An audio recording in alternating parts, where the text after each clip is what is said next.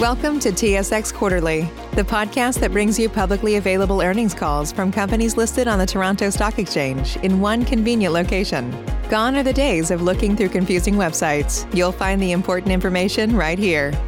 Enjoy the call.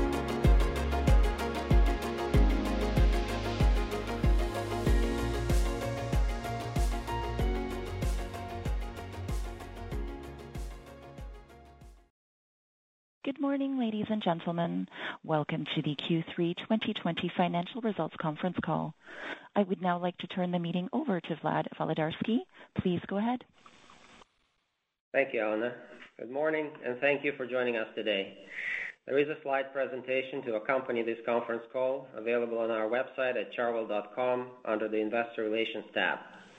Joining me are Karen Sullivan, President and Chief Operating Officer, Sherry Harris, Chief Financial Officer, and Jonathan Boulakia, Chief Investment and Chief Legal Officer. Let me remind everyone that during this call, we may make statements containing forward-looking information and non-GAAP measures. I direct you to our MD&A and other securities filings for information about the assumptions, risks, and uncertainties inherent in such forward-looking information and details of such non-GAAP measures. More specifically, I direct you to the added disclosure in our Q3 2020 MD&A under the heading Forward-Looking Information and COVID-19 Risk for discussion of risks and uncertainties introduced by the pandemic. These documents can be found on our website or at sedar.com. As new waves of the pandemic continue throughout Canada, Chartwell people are once again being called upon to step up to protect the most vulnerable segment of our population.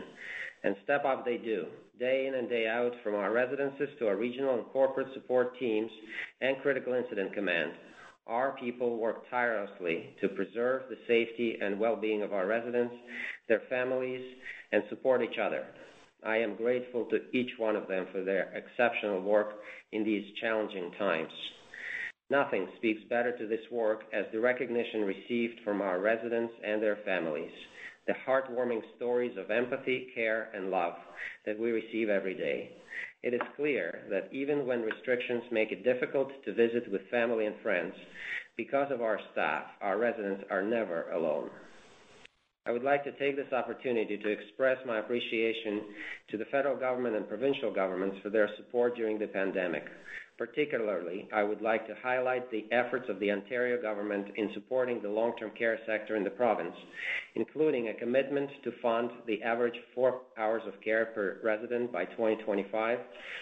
And as a result of recent improvements made to the long-term care redevelopment program, we have commenced the redevelopment of a 100-bed Chartwell Ballycliffe long-term care residence in Ajax, Ontario. This project has been 5 years in making, and I want to extend my thanks to our development and operating teams for their tenacity and commitment to make it a reality. Once completed in the spring of 2023, the new residence, built to current design standards, will serve 224 residents, 134 of them in private rooms. We are seeing a much improved collaboration of retirement and long-term care operators with our healthcare system partners, public health authorities, hospitals, and governments. This is a welcome change from our experience in the spring. Only working together, we can overcome this unprecedented challenge and protect the most vulnerable segment of our population. Our Q3 and year-to-date 2020 results have been significantly impacted by the pandemic, primarily because of occupancy declines and significant additional expenses incurred to keep our residents and staff safe. Unfortunately, these headwinds are expected to continue to impact our results in the short term. Various restrictions and conditions on prospective residents' visits and new residents' move-ins remain in place in many of our markets, and with the recent increases in the number of cases in the community, more of our residences are being impacted by COVID-19 outbreaks. While these outbreaks have not been as severe as the ones we experienced in the spring, they negatively affect our ability to conduct personalized tours and resident move-ins, which in turn continue to negatively impact our occupancies in the short term. To continue to weather the storm while prioritizing resident, family, and employee safety, we are focused on efficiencies and cost controls. We have become even more selective in allocating our capital and deferred some discretionary capital expenditures. We maintain a strong liquidity, which as of November 5th, 2020, amounted to $408 million, including $61.6 million of cash and cash equivalents and $347 million of available borrowing capacity on our credit facilities. We continue to access debt financing on favorable terms, refinancing our maturing debt and topping up maturities during the term where applicable. I believe that once the current restrictions ease, the pent-up demand for our services combined with continuing severe shortage of long-term care beds will support our occupancy recovery in the medium term. Over the long term, I believe the prospect of our sector remain bright. The growth in the over 75-year-old population is accelerating, particularly in 2022 and 2023, which in turn should drive the demand for our services. I also believe that the pace of new construction starts has slowed down through this pandemic, which should result in fewer new suites coming to market at the time when the demand is expected to pick up, creating strong conditions for further occupancy growth. Our team has tremendous depth of expertise, which now includes operating through a pandemic, a resolve to succeed, and dedication to our purpose of making people's lives better. Our culture is exceptional, our brand is strong and getting stronger, and our strategy is clear. I believe Chartwell is well positioned to persevere in the current conditions, come out stronger, and succeed in creating lasting value for all our stakeholders. I'm going to turn the call over to Karen to provide a more detailed operational update. Thanks, Vlad. Turning to slide 5, our efforts in Q3 focused on learning from wave 1 of the pandemic in order to best be prepared for wave 2. The fundamental difference this fall compared to last spring is that we know more about the asymptomatic spread of the virus. Testing is improving, PPE is much more readily available, and our processes for handling outbreaks and suspected outbreaks have been well established, tested, and standardized. This has allowed our retirement residences and long-term care homes to continue to put the safety of our residents and staff at the forefront, while also allowing visitors in our homes as well as new admissions who require our care and services. This balance takes significant effort from our teams across the country who have worked tirelessly to adapt to changing provincial directives while caring for our residents physically and emotionally and supporting their families through this difficult time. I could not be more proud of the Chartwell teams in our homes as well as on our Operations Critical Incident Command. The CIC, as we call it, continues to meet daily to assist our residences to interpret and effectively implement directives and guidelines that are now changing, not only based on the province, but also the city, municipality, or health region within that province. This support continues to include a 24/7 hotline operated with nursing staff to assist our homes with questions and concerns. With respect to resident safety, we have hired an infection prevention and control, or IPAC, specialist for each of our long-term care homes and reorganized our corporate departments to include an IPAC lead for both the long-term care and retirement platforms. We are also well underway with our typical flu season clinics. In order to ensure that we have an adequate supply of PPE, personal protective equipment, we continue to not only utilize our regular supplier, but we are augmenting this with our own supply chain distribution strategy, which allows us to obtain and distribute PPE as quickly as possible to meet our residents' needs and to get the best price possible as PPE prices stabilize.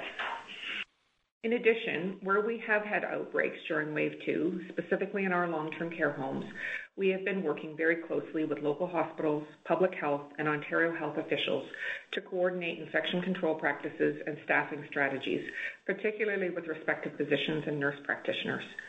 These partnerships are a vast improvement from the spring when long-term care homes did not get the support required to help our most vulnerable residents. Our partners in the healthcare system have been invaluable, and in turn, they have been highly complimentary of our Chartwell teams for their efforts and ability, in particular to stabilize staffing during an outbreak. This is due to our national recruitment campaign that has resulted in over 1,800 people being hired since March, as well as our strategic relationships with a variety of staffing agencies. The response to the pandemic is being studied by the Ontario Long-Term Care Commission on COVID-19, which began meeting with key stakeholders, including Chartwell, in October. A series of interim recommendations has already been published, focusing not only on proactive collaboration with hospitals and public health units, but also funding to increase the supply of PSWs, implementation of the recently released LTC staffing study, and access to point of care and less invasive testing as it becomes available. In response, the provincial government just announced, as Vlad said, their intention to fund LTC homes to provide an average of 4 hours of care per resident per day by 2024-25. In addition to the Commission, the Ontario government has also announced funding to continue to assist LTC homes with operating pressures, occupancy protection, minor capital repairs and renovations, IPAC resources, and an 8-week supply of PPE per home. Turning to slide 6, we continue to focus on sales initiatives in our retirement residences, including personalized tours in our Quebec, BC, and Alberta homes, as well as in our Ontario homes that are not in alert or high alert status. We are also offering personalized virtual tours in all of our properties. Our new approach to selling was the focus of our sales training this fall, which was done virtually with our 180-member sales force. In addition, we rolled out our new referral strategy and an updated winter stay program. With respect to marketing, we are continuing our multimedia campaign called Life is Better Together. The campaign focuses on the importance of social engagement while maintaining enhanced safety standards. This campaign is running on TV, social media, print ads, direct mail, and radio throughout November. Turning to slide 7, throughout this pandemic, we have been guided by and have benefited from our focus on our unique value proposition, the Chartwell Experience. Our service vision statement is to deliver an exceptional resident experience that is personalized, memorable, and feels like home, where family and friends feel welcome and respected. To this end, we have adapted some of our strategies, such as modifying our Welcome to Chartwell program and making changes to some of the curriculum in our customer experience training for our frontline staff. We've also introduced new programs and initiatives, including developing a 14-day transition together program to assist residents who must isolate when they move in, introducing specific customer service training for our screeners, who are the first point of contact for visitors, modifying our life enrichment best practices for COVID-19, developing a healthy living series so that residents can remain active and connected, and modifying our care service offerings in our Ontario retirement residences to ensure that we are meeting the needs of our current and future residents. In terms of families and loved ones, we continue to send communication to them via email every week, as well as more often if the home goes into outbreak or suspected outbreak. We are also seeing our residents' families more often as visitor restrictions have eased, and in many cases as loved ones have chosen to be designated as essential caregivers. We believe all of these efforts are helping our retirement residences feel like home for our residents and their loved ones feel welcome even during this challenging time.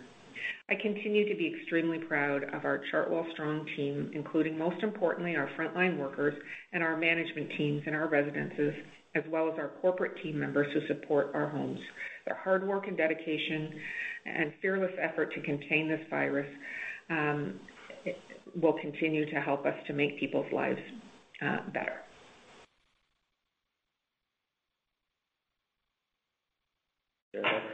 Oh, sorry. Now I'd like to turn it over to Sherry Harris, our Chief Financial Officer, to talk about our financial results.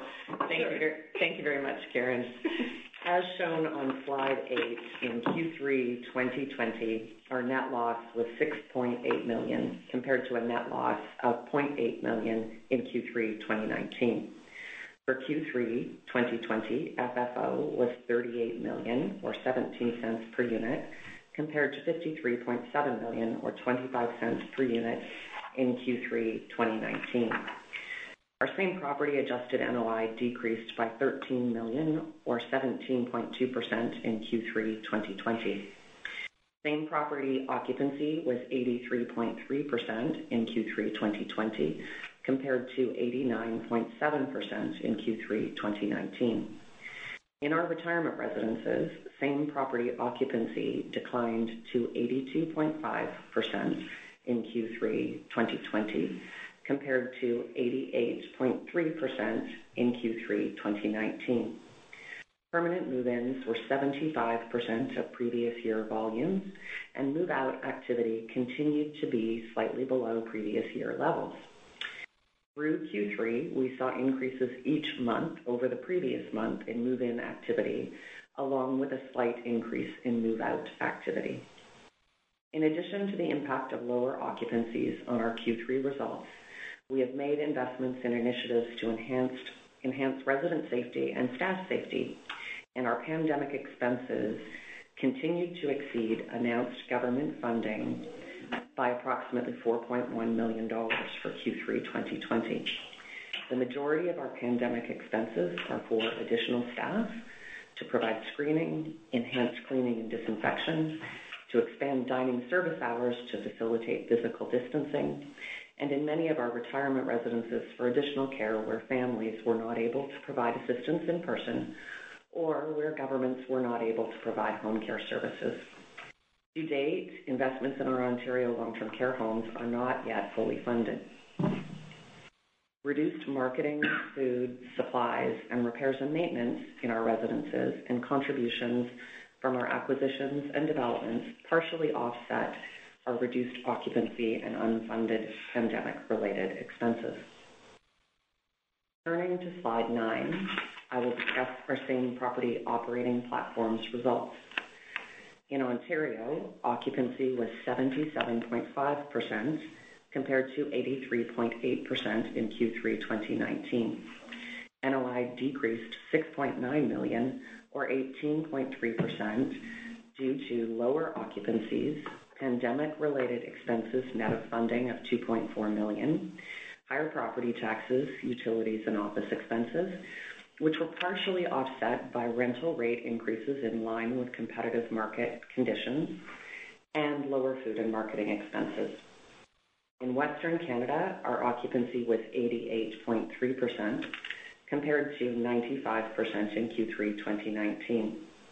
NOI decreased $1.5 million or 9.9% due to lower occupancies, higher property tax, staffing costs, and office expenses, which were partially offset by rental rate increases in line with competitive market conditions, government funding net of pandemic expenses, and lower food and marketing expenses.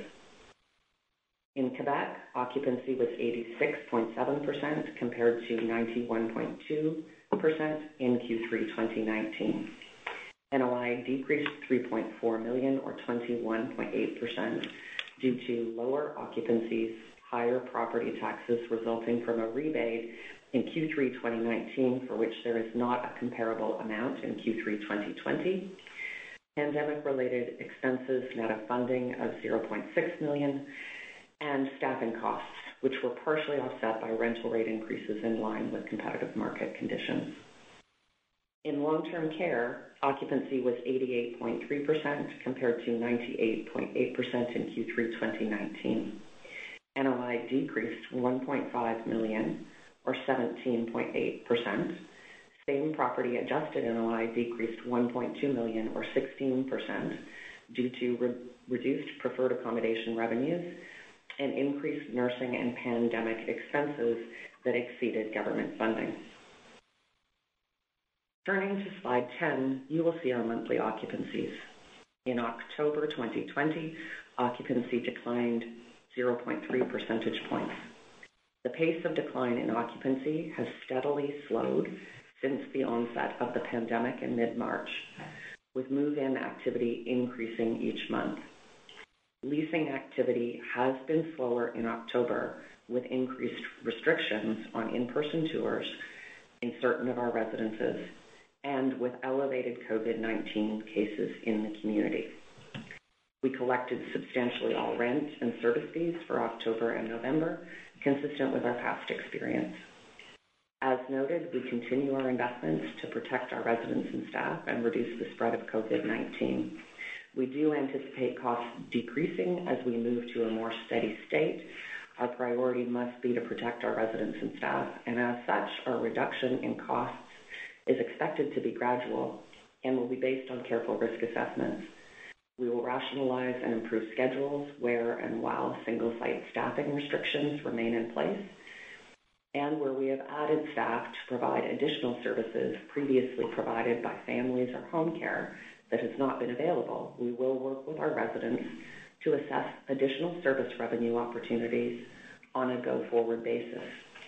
In addition, some discretionary corporate projects will be deferred. We continue to advocate for the governments to fund incremental expenses and home care services that we have replaced out of necessity to ensure that our residents are cared for appropriately.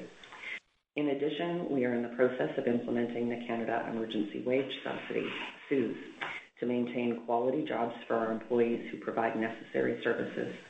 We expect to apply for approximately $3 to $4 million of staffing support for Q3 2020.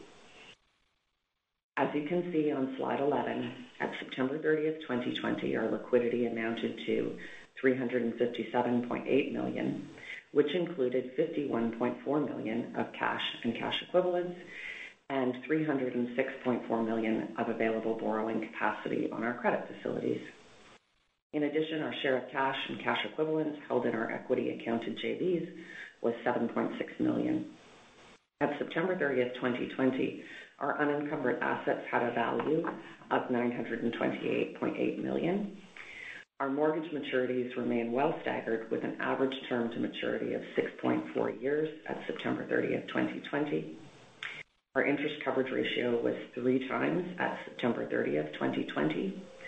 Our debt to gross book value, calculated using the historical cost of our assets, was 52.6% at September 30th, 2020.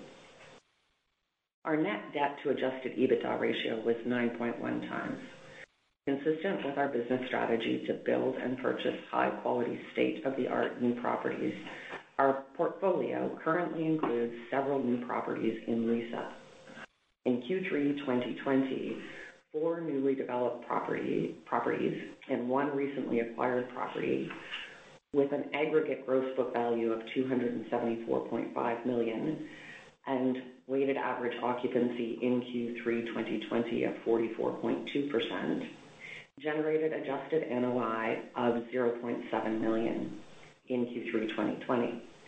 Upon achieving the expected stabilized occupancy of 96%, these residences are estimated to generate annualized adjusted NOI of $20.3 million at our share of ownership.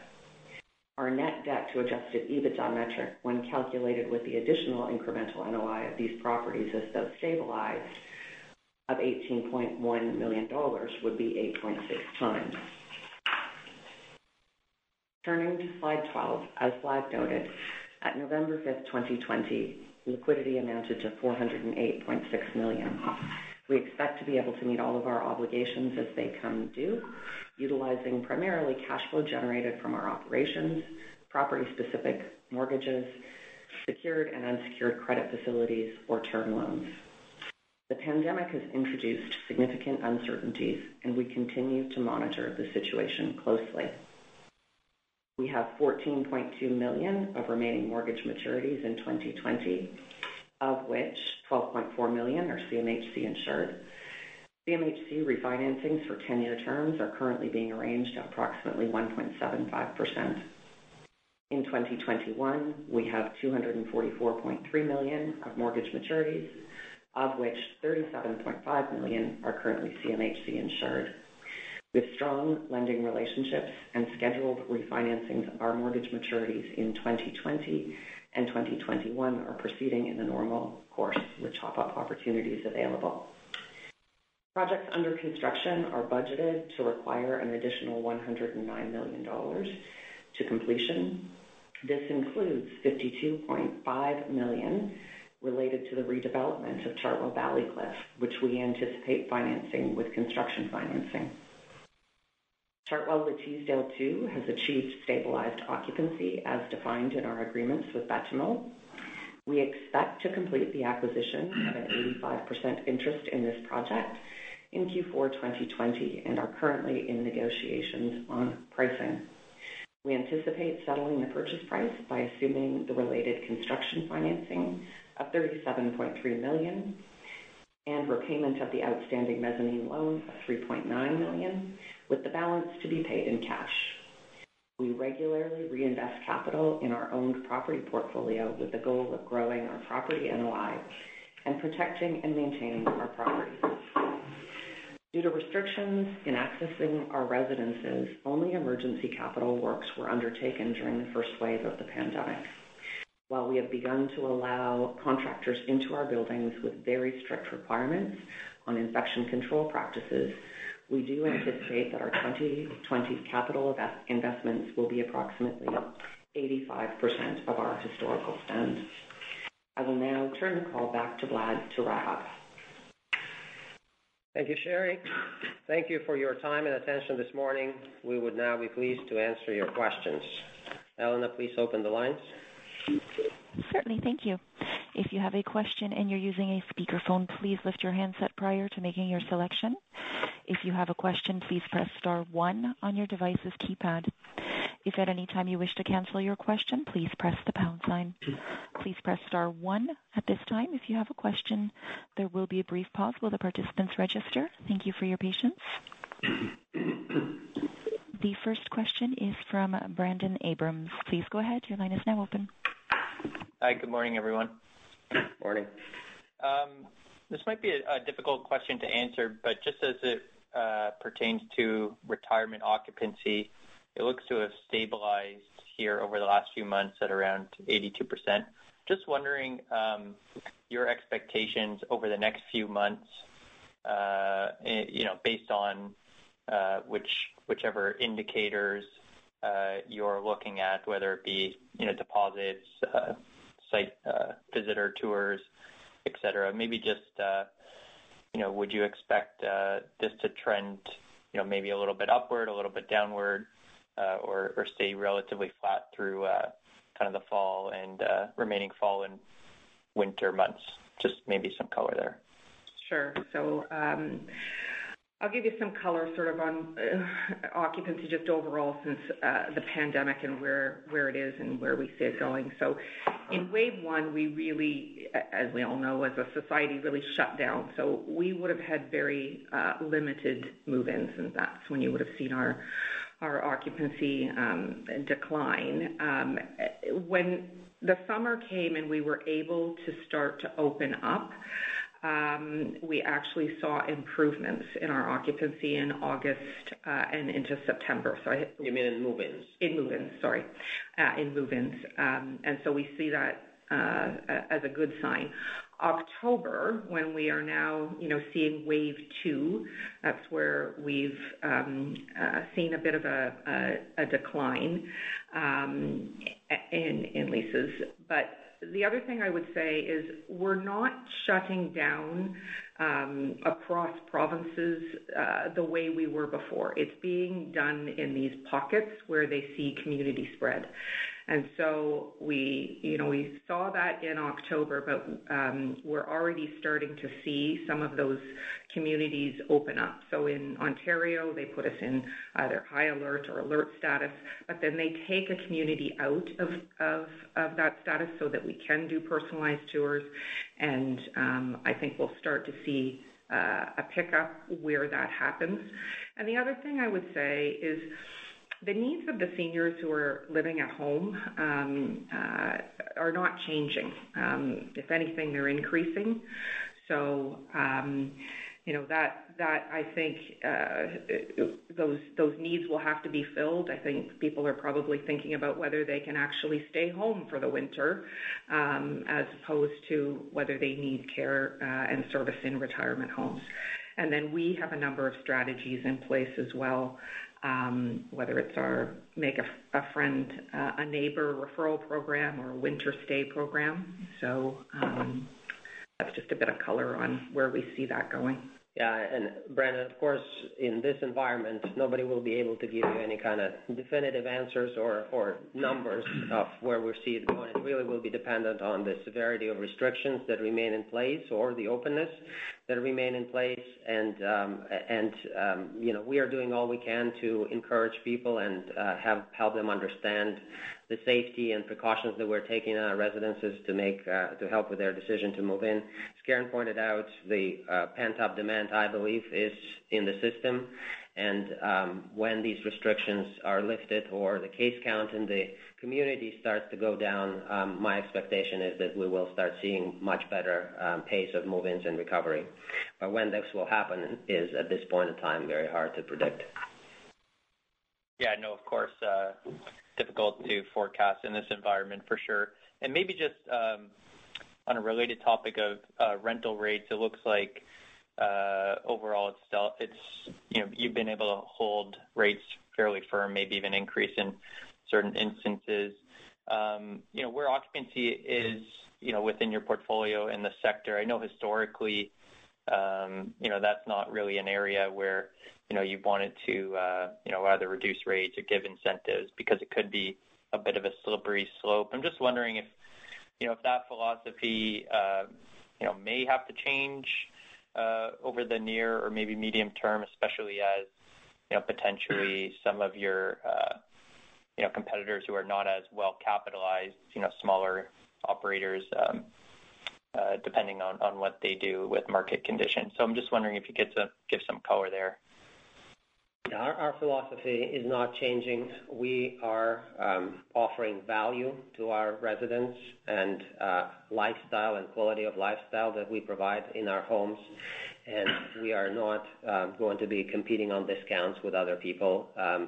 We much rather understand the customer. We would love to understand their needs, what exactly they value and what exactly matters to them, and then do our best to address those needs. And if it ends up being a few $100 discount, that might be it. But in many cases, that's not what the customer really wants.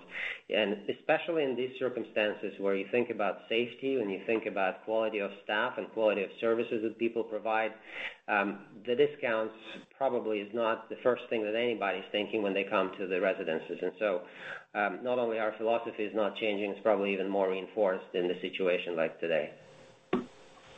Okay. And then maybe just on the unfunded pandemic-related costs of just over $4 million, is that a level that you would expect to incur over the next few quarters, just for modeling purposes?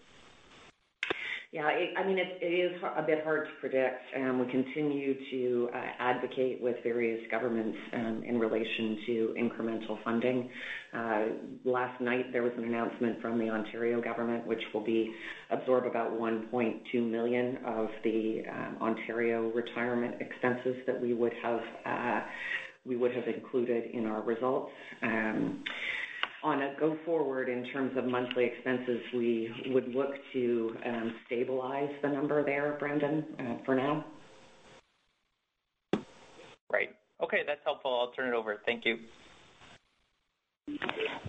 Thank you. The next question is from Jonathan Kelcher. Please go ahead. Thanks. Good morning. First question, just on insurance. You talked a little bit about in the MD&A about increasing rates. What has insurance typically run historically as a percentage of revenue? We're working on that. We'll have to get you this number, Jonathan. As you know, our expenses are, let's say in retirement, be 60% labor, 10% food and realty taxes and utilities. After that, whatever's left is not as much in sort of overall expenses. I'd be guessing right now our number probably less than $10 million in insurance premiums for the year. That's historical.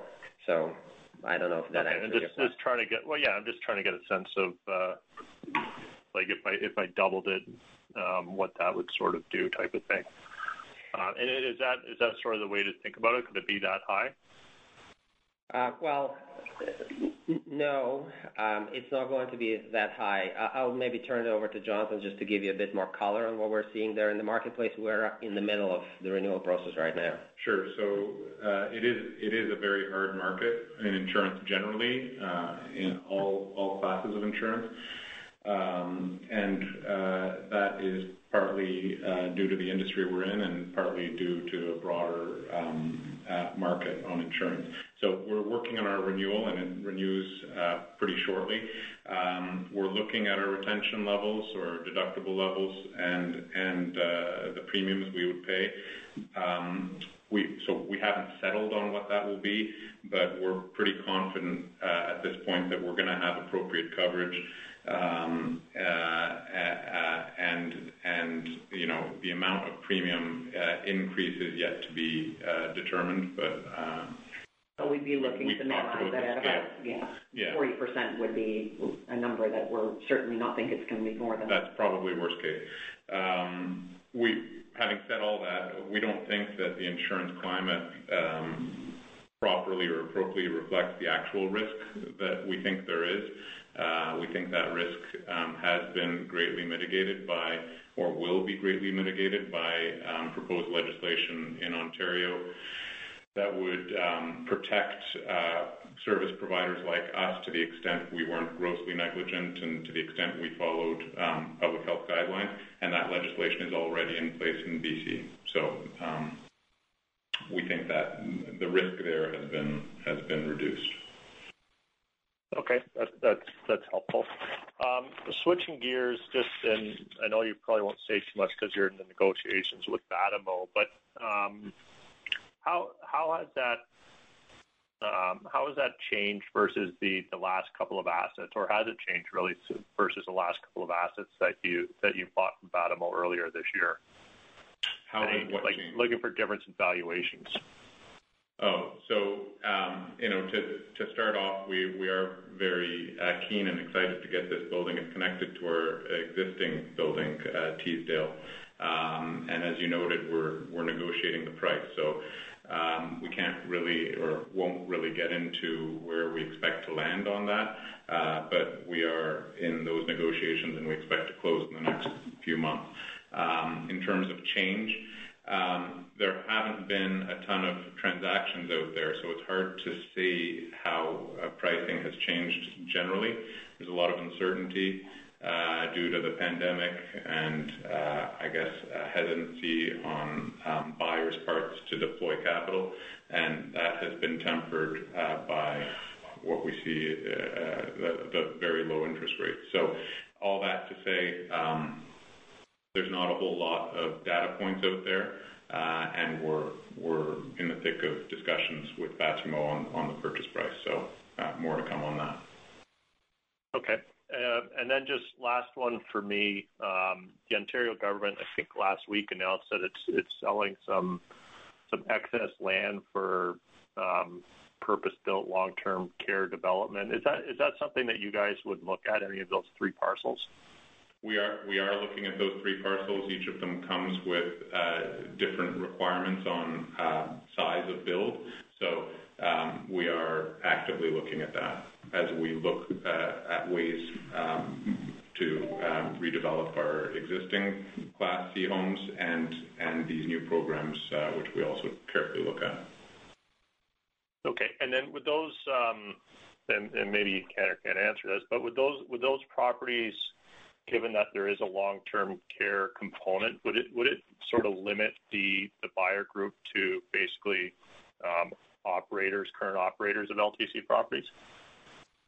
It's still a little early to answer that question, but I suspect it would, given the fact that there is an LTC component, and I don't think there are a lot of people looking to enter the space that don't have that kind of operating experience. So I suspect the answer is yes. Or they'd need management. Or they would need management. Okay, thanks. I'll turn it back. Thank you. The next question is from Chris Couprie. Please go ahead. Good morning. Kind of wanted to circle back on Brendan's questions regarding occupancy. Just appreciate we can't, with the restriction, we don't know what the pace of move-ins might be. But what about overall lead generation? How is that trending on a year-over-year basis? I would imagine part of the change will be commensurate with the how much marketing that you're doing, but just any color on lead generation, and just also curious on virtual tours versus in-person tours. If you maybe there's just not enough information at this point, but if you've noticed any difference in closing ratios between the two types of activity. I guess it varies month by month depending on what restrictions are in place out there. Clearly, when everybody, people hear the escalation in the number of community cases, the natural reaction for people is to hunker down and not really start looking for moving. So the lead generation has been slower compared to prior periods. It's better than it was in the middle of the first wave of pandemic. So I think it follows sort of discussion that Karen had answering Brendan's question. It's better than wave one. It's not as good as last year, and that's applicable to lead generation, initial contacts, move-ins. All of our kind of leading indicators are going in the same direction. It's not as good as last year, but better than what we saw in wave one. And I just want to comment, we can do personalized tours in Quebec and Western Canada. It's just in Ontario where we're restricted, and that's if our homes are in high alert or alert, which is changing on a weekly basis. They've put communities in and out. Mostly they've been, in our case, it was reduced the number of homes week over week that were in those higher status categories. I'd also say it's just like all of us are getting used to WebEx and all of the different Zoom, whatever we're using to do business. Our sales force has, I would suggest, done a very good job learning how to use the new technology to do, and they're not just virtual tours, they're personalized virtual tours with our prospects and their families, and our training has gone very well. So, I think the fact that we have this kind of technology now has been very advantageous for us. And then people do, of course, come in to be able to sign their lease and sort of see their suite before they actually move in. Okay, thanks. That's good color. And then maybe a series of questions just regarding different legislation that's out there. The wage subsidy, do you expect to potentially receive more funding in Q4? And just, technical perspective, how is this going to flow through on the financials? And then two other quick ones, that Bill 218 that was alluded to, is there a timetable as to when that may pass? And then the occupancy protection funding in long-term care, I think it's till December. Any kind of update on what's happening there? That's it for me. Thanks. Sure. So I'll take CEWS first. It's a function of the revenue decline and the factors for that time period. It's a federal government program. Those factors have been changing. The program has been announced to go through to June of 2021 at this point, but the factors will decline over time. So we do expect that we will continue to be eligible for certain entities. It's defined at the eligible employer level. We will record this the same way we're recording other government funding, which is in our retirement residences. It is net in the expenses, and in our Ontario long-term care homes, it is gross. So you'll see it revenue and expense. It'll be math depending on the revenue decline and the factors in place for the government for Q4, but it should continue on until, at this point, the announced time frame is to June 2021. In terms of the occupancy protection, we would have, it's about 4,500 beds that come out of the system by closing the 3 and 4 bed wards to a maximum of 2 occupants. We are very optimistic that will continue on through the next waves of the pandemic into 2021, as long as we're in this position of only 2 occupants in those rooms. And for Bill 218, it's passed its second reading, so we would expect it to become law soon. I'd note that it's a government bill or proposed by a member of government of the majority government, so we don't expect there to be any issues, but I'm speculating. Yeah, and we are hoping that once that is in place, that mitigates some of our insurance issues, discussions as well. Absolutely. Thanks very much. Thank you. The next question is from Himanshu Gupta. Please go ahead. Thank you and good morning.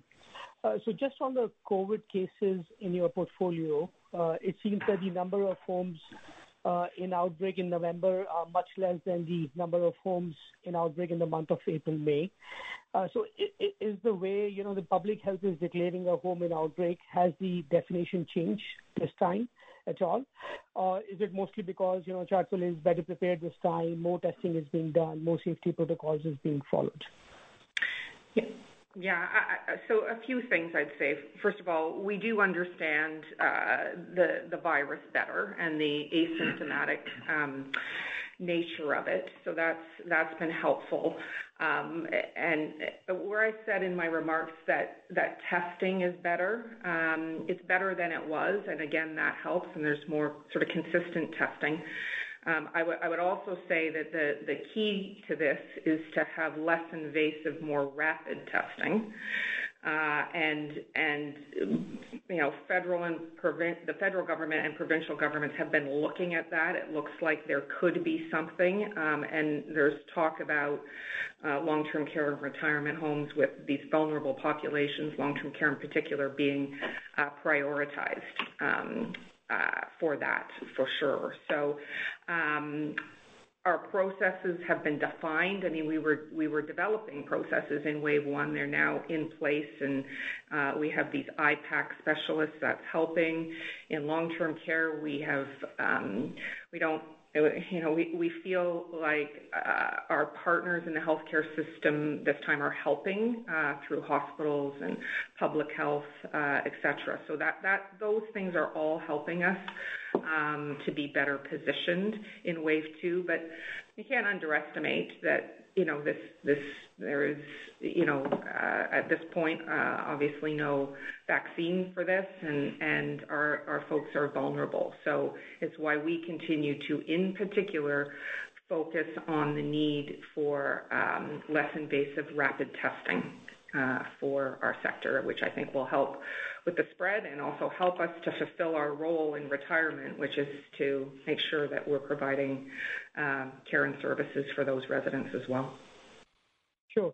And in terms of, the definition, like if a staff is declared COVID positive, will they declare the entire home into outbreak, or would you simply ask the staff to quarantine and not declare the home into outbreak? So public health determines whether it's an outbreak or not. And I would say that there is not complete consistency between public health across the country, so it does depend. And then we as Chartwell decide, because you can either be in suspected and be not an outbreak, you could be in suspected outbreak, particularly let's say if you have maybe one staff member and they've not had a lot of contact and they're at home and isolating, and then there are outbreaks. Now sometimes we decide as well at Chartwell, even if you're in suspected outbreak, that we'll put some of the measures in place that are more what we call level 4 outbreak. But at the end of the day, the actual determination of an outbreak is made by public health. Got it. And then, once a home is declared an outbreak, so I'm assuming the new admissions or the move-ins are restricted in those homes. For how long, new admission would not be allowed there? Well, it would depend on the length of the outbreak. Some of the outbreaks can be over within 14 days, and so it can be very short. And then others, can be longer. It just really depends. I can't give you an exact number, but a minimum of 14 days. Got it. Okay. And then, in terms of the discussion of first wave versus second wave, so if I remember correctly, your entire focus in the first wave was on safety, and I think marketing or sales program was kind of put to a pause. And is this time, the marketing sales campaign are going as usual on the side as well, along with the additional safety protocols? Have you slowed down any of your marketing campaign? No, we have a marketing campaign in place and have for the last number of months. We never completely closed down, even in wave one, for admissions, but we had very few. And then that would have picked up certainly in the summer, and we've been running our marketing campaign. Just like the rest of the country, the provinces were balancing between safety, which is always will be first and foremost, but then how do we make sure that we're also providing care and services to residents or to seniors in need in the community. So for sure, we are still open for business and balancing that with making sure that we have the highest IPAC standards and good programs for our residents so that they stay connected as well, because it's both physical and emotional focus that we have. Got it. And then just switching gears on the same property NOI expectations next year. Do you think you can get back to 2019 levels in 2021, or do you think it might take longer than that? And also, I think in your comments you made a comment that a reduction in cost would be gradual. How gradual do you think that will be given the circumstances? Well, these are the questions that we actually having a very hard time. We're asking ourselves these questions all the time because the answer to all of this is depends, right? I fundamentally believe that there is a pent-up demand in the system. I fundamentally believe that people that couldn't move in now for 7 months, the need hasn't changed. And so they need the services and they're struggling in their homes. And so when the restrictions are over, when the sentiment changes in the public, we should see improved demand for our services and recovery of occupancy. Your question about whether it's going to happen in the first quarter of 2021, second quarter of the 2021, or next month, we just don't know.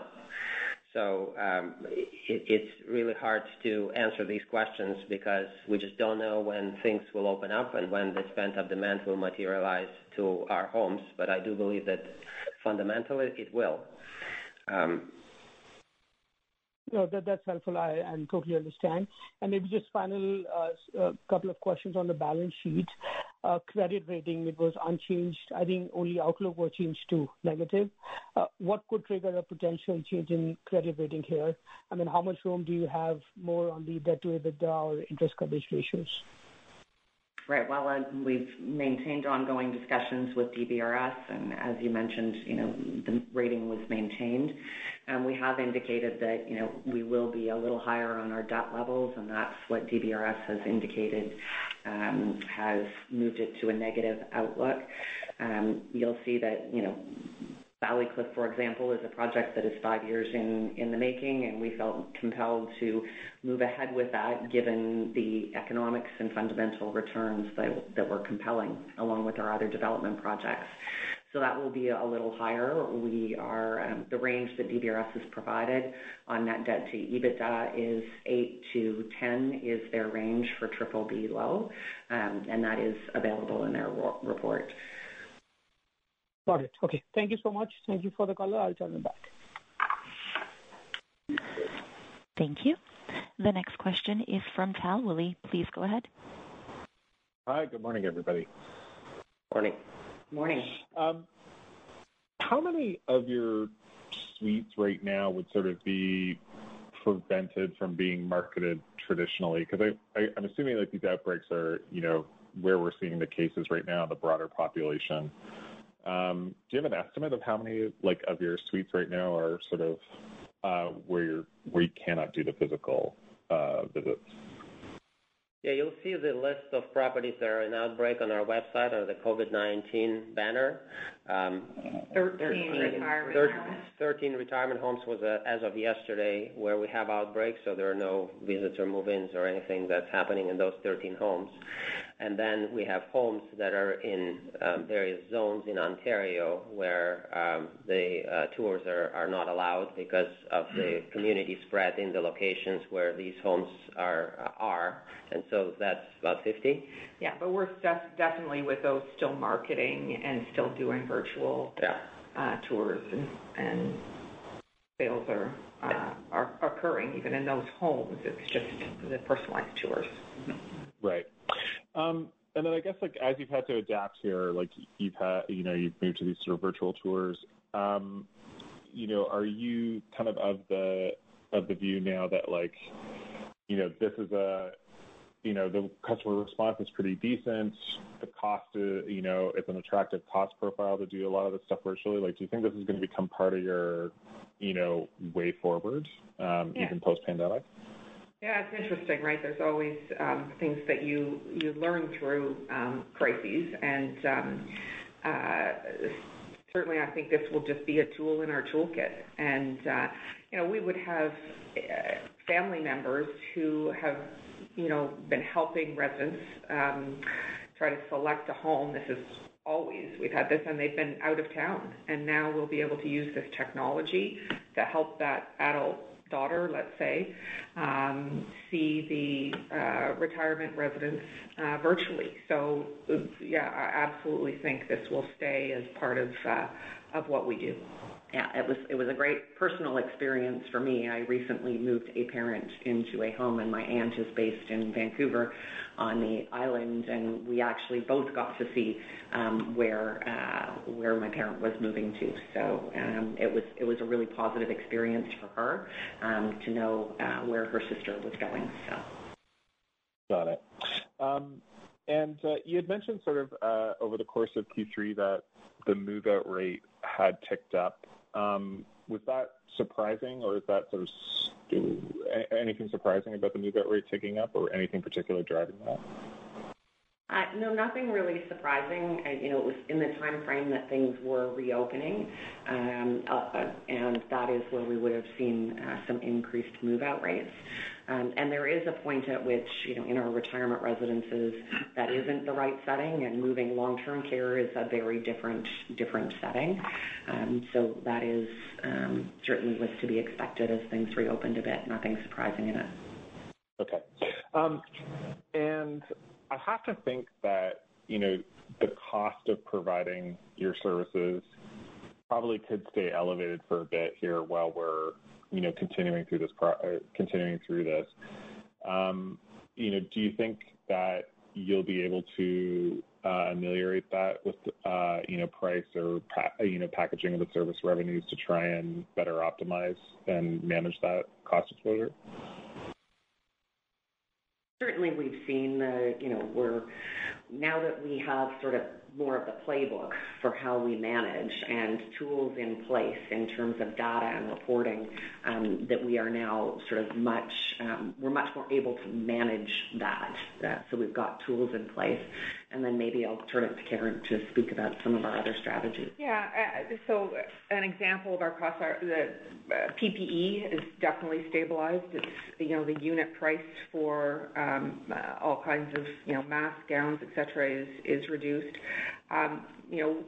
We're working hard to continue to recruit our own staff because, agency costs are higher. So we have a pretty fulsome national campaign to do that, and staffing costs are our highest cost. So that will certainly help as well. And, we are looking as well at how do we provide additional care in retirement homes for people who maybe are on the waiting list for long-term care or wanting to stay with us longer, which could help with additional revenue there. Okay. And then just on that Ballycliffe redevelopment, Could you maybe walk through like how you'd sort of expect the cash flows to play out just under this new funding regime, just so we have an idea of like how to think about it? It sounds like you're still basically going to have to front most of the upfront construction, land acquisition costs, that kind of stuff, and then this development grant kicks in somewhere during that process. Maybe you can just give us an idea of how that's going to play out. Yeah, so there's two components of the funding. We will front all costs until the building is completed. Then there's a 17% on certain cost grant that comes into play once the building is built. And then there's capital funding subsidy that will be trickling in over the next 25 years. Okay. So that's at the end of the construction process. And how long would you expect the construction process to be for like a project like this? We expect to open it in first quarter of 2023. Okay, got it. Perfect. Thanks very much, guys. Thank you. Thank you. The next question is from Pammi Bir. Please go ahead. Thanks, and hi, everyone. Just with respect to the credit facility, I noticed some changes in terms of the occupancy requirements there. Can you maybe just comment on whether you're seeing any, broader changes in underwriting, among lenders, whether it's, loan to value or even spreads?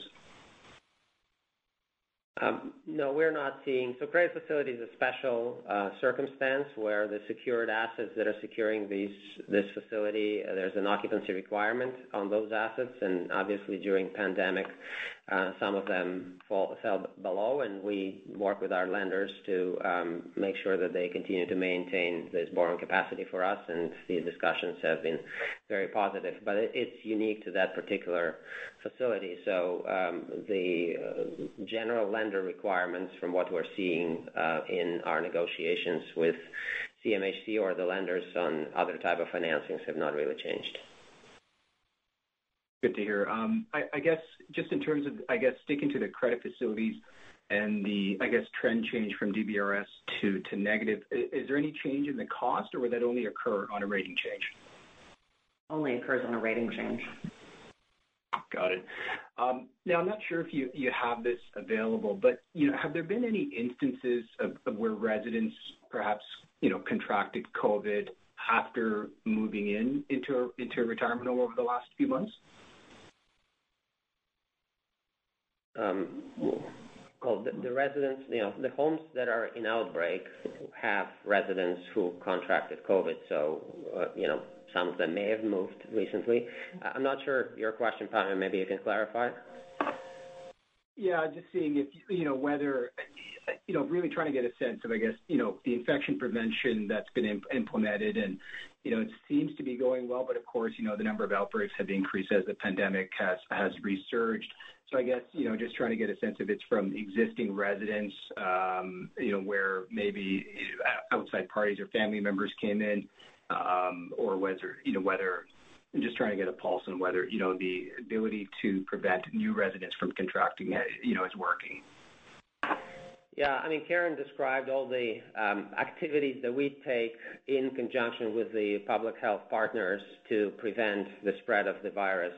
The reality, though, is our homes are located in communities, and communities have increased number of COVID-19 cases. We are not in a full lockdown, and I hope we'll never be. I don't think we will. And that means people come into our homes. It's service providers, it's families, it's our employees. And, that's when the outbreaks happens. We work with public health to trace the context, to understand where specifically this virus came. But it's all of these people that are bringing the virus into the homes, including our residents who are going out to the community for, visits and just out of the homes, hospital appointments.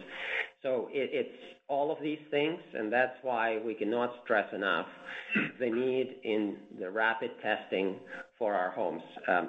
We've been saying from the beginning of this pandemic that there's probably not a silver bullet that's going to solve all our problems.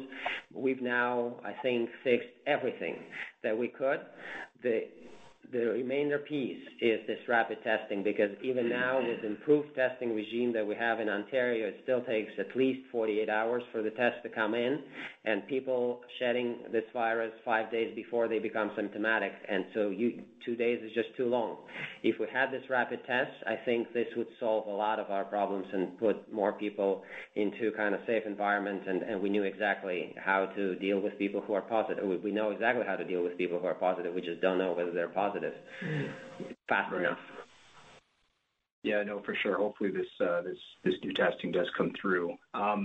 And thanks for the color. I guess just really one last one for me, just on Bill 218. If passed, would that effectively, eliminate the risks associated with the existing, proposed or 3 proposed class actions that have been filed? It mitigates the risk. It doesn't eliminate the risk, because there's nothing that would stop a plaintiff or plaintiff's counsel from, restating or recharacterizing their claim. I just think it's going to make the bar the threshold very high in terms of proving that any damage caused is worthy of a lawsuit. So I don't think anything can eliminate the risk. There are going to be frivolous lawsuits all the time over all sorts of stuff, but it sure helps. Thanks very much. I will turn it back. Thank you. And there are no further questions registered at this time. So I will turn the meeting back over. Thank you. Thank you, Anna, and thank you, everybody, for joining us today. As always, if you have any further questions, please do not hesitate to give any of us a call. Goodbye. Have a great weekend. Thank you. The conference has now ended. Please disconnect your lines at this time, and we thank you for your participation.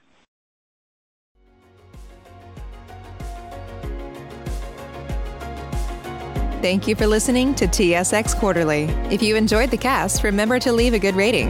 And remember, for any additional inquiries, please consult the company's investor relations section on their website. See you next time.